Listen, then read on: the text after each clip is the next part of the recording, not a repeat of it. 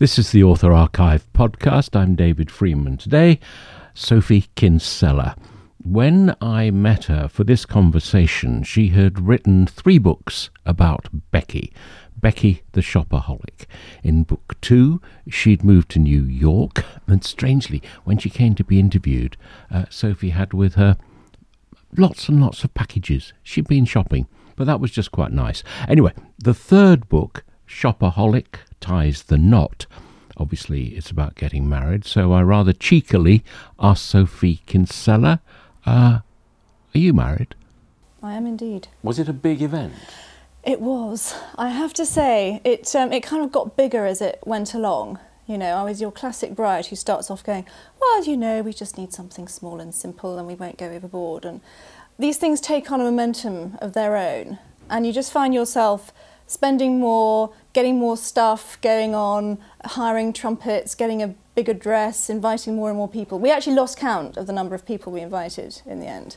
So it did kind of get bowling along and turn into something quite big in the end. Bit like the book then? Bit like the book, yeah. Well, I mean, not quite in that league, let's face it. Do you have a joint bank account? I do, yes. Does that work well? It does, yes, thank you for asking. Your voice has gone up a couple of registers. It's gone a bit high, hasn't it? And I'm wondering if my husband's watching this. I asked that because the book starts with your heroine, Becky, working out how to run a joint bank account. Yes, well, she's got her man, and they're living together in bliss, not wedded bliss yet, but in bliss. And they've taken the decision to open a joint bank account. But Becky Bloomwood, being Becky Bloomwood, this is sort of trouble time. So she in fact resorts to a few clever tactics. One of which is spilling tomato ketchup on the joint account. Another of which is spilling Tipp-Ex on the joint account. So her poor husband gets the statement and can't actually see what she spent. And I like the idea of sending chocolates to the bank manager so that her spending could be just a little secret. Yes, exactly. Yes, she hasn't quite got the idea of what a joint bank account is. She kind of wants to hive off her spending and just sort of keep it in the dark. So she's trying to sweet talk her lovely bank manager, as is her way, really. Has her spending moderated over the books?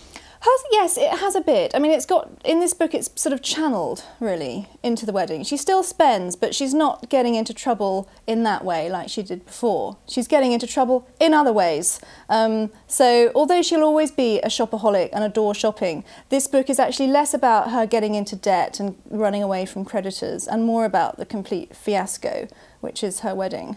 Yes. Let's look at the cast of characters. Let's look at her future mother-in-law, for instance. Oh, my word. Let's look at Eleanor. Eleanor is something else. She's your very grand, very uptight New York lady who wears head-to-toe Prada and drives around in limousines and has never really been a great fan of Becky, and Becky's never really been a great fan of hers.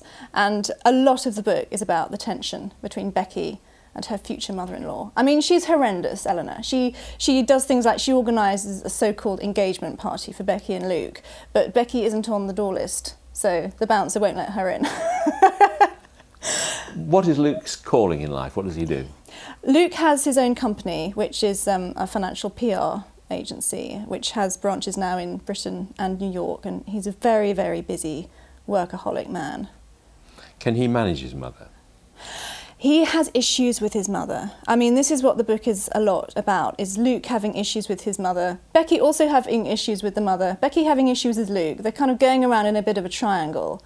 And the whole wedding plot is actually really about Luke and his mother. It's about mothers. I mean, weddings are about mothers. And you've got Becky's mother in Britain, and you've got Luke's mother in New York, both wanting very, very different things out of this wedding. But you can only have one wedding, can't you? Really, ideally. Ideally, you would do it once. Yes, this is the theory. In fact, that's the great saying, isn't it? You only do it once. This is why we all go completely berserk. Because it's like, well, I'm only going to do this once. I've got to have the best this and that and dress and champagne.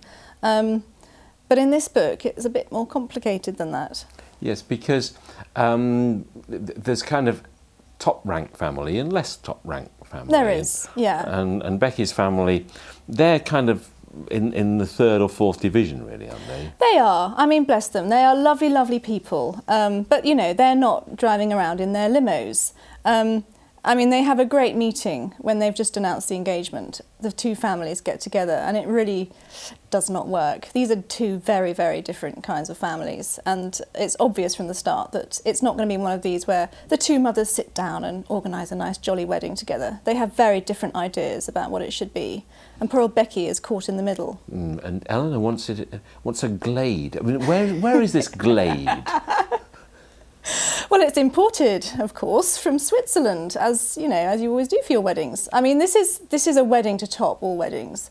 I mean, I had such fun researching it. I went over to New York and I actually went to the Plaza Hotel, and I actually went backstage to one of these glitzy New York weddings, and it's just like nothing you've ever seen. It's so lavish, it's so over the top. So I had a lot of fun creating the ultimate in lavish, dare I say it, tacky weddings. Yeah. When you got married, did you have a wedding cake? Yes. Was it a fruit cake? It was a normal fruit cake. Aye, right. Because you have a scene here where the chef says, or the creator of the cake says, fruit cakes, that's just an English thing, you know. I mean, come on, that's not serious. Yeah. No, it's completely true. I went to a cake studio in New York. Cake studio? Oh yeah, they don't just have like cake shops, it's a studio, darling. And I tasted the most extraordinary cakes. I mean, they were just out of this world. They were layered, they had passion fruit, they had mango, anything you like, you can have. And they're not just 3 tiers, they're 6 tiers. They're kind of up to the ceiling, these things. It's true, it's all true. This is a really scary thing. And they can be any shape you like? They can be any shape. They literally can be a Louis Vuitton trunk. They can be a cigar box for the groom. I mean, they said to me, why don't, you know, some people have a separate cake for the groom in the shape of a cigar box or a car or anything you like, you can have. This is New York. You get what you want. So were you kind of appalled when you saw it? Well, I was gobsmacked, actually. I mean, it was great. It was great material. For the purposes of my book, it was like, I can't believe this really goes on. This is marvellous. But I did nearly fall off my chair when I asked a very, very top florist, except they don't call themselves florist, you know, floral designer, choreographer, whatever he called himself. And I said to him, so, you know, I've got my little notebook, so how much is the most anyone's ever spent on flowers? I mean, by flowers, they mean lighting, drapery, but, you know, basically flowers. And I was thinking, it's going to be, you know, 10,000, 20,000. And he just looked at me. He went, $500,000. And I didn't know what to say. I was like, all right, okay. And I thought, well, whatever I write, it's not going to be as OTT as the truth. As Becky, basically, explain the nub of her problem, her conundrum. Her conundrum is that she wants to get married. She would love to get married at home in the back garden with a marquee in the church up the road and do that traditional British thing.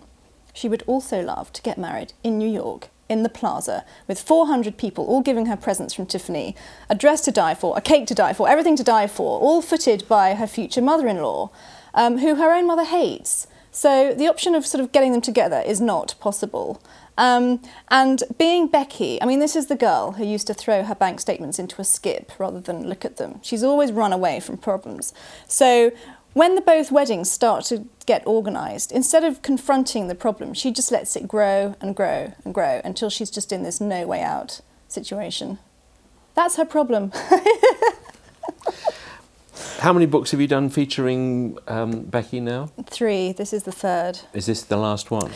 Oh God, I thought it might be. And when I actually wrote the final pages of this book, I was in tears because I was like, oh, I'm having to say goodbye to Becky. I love Becky so much.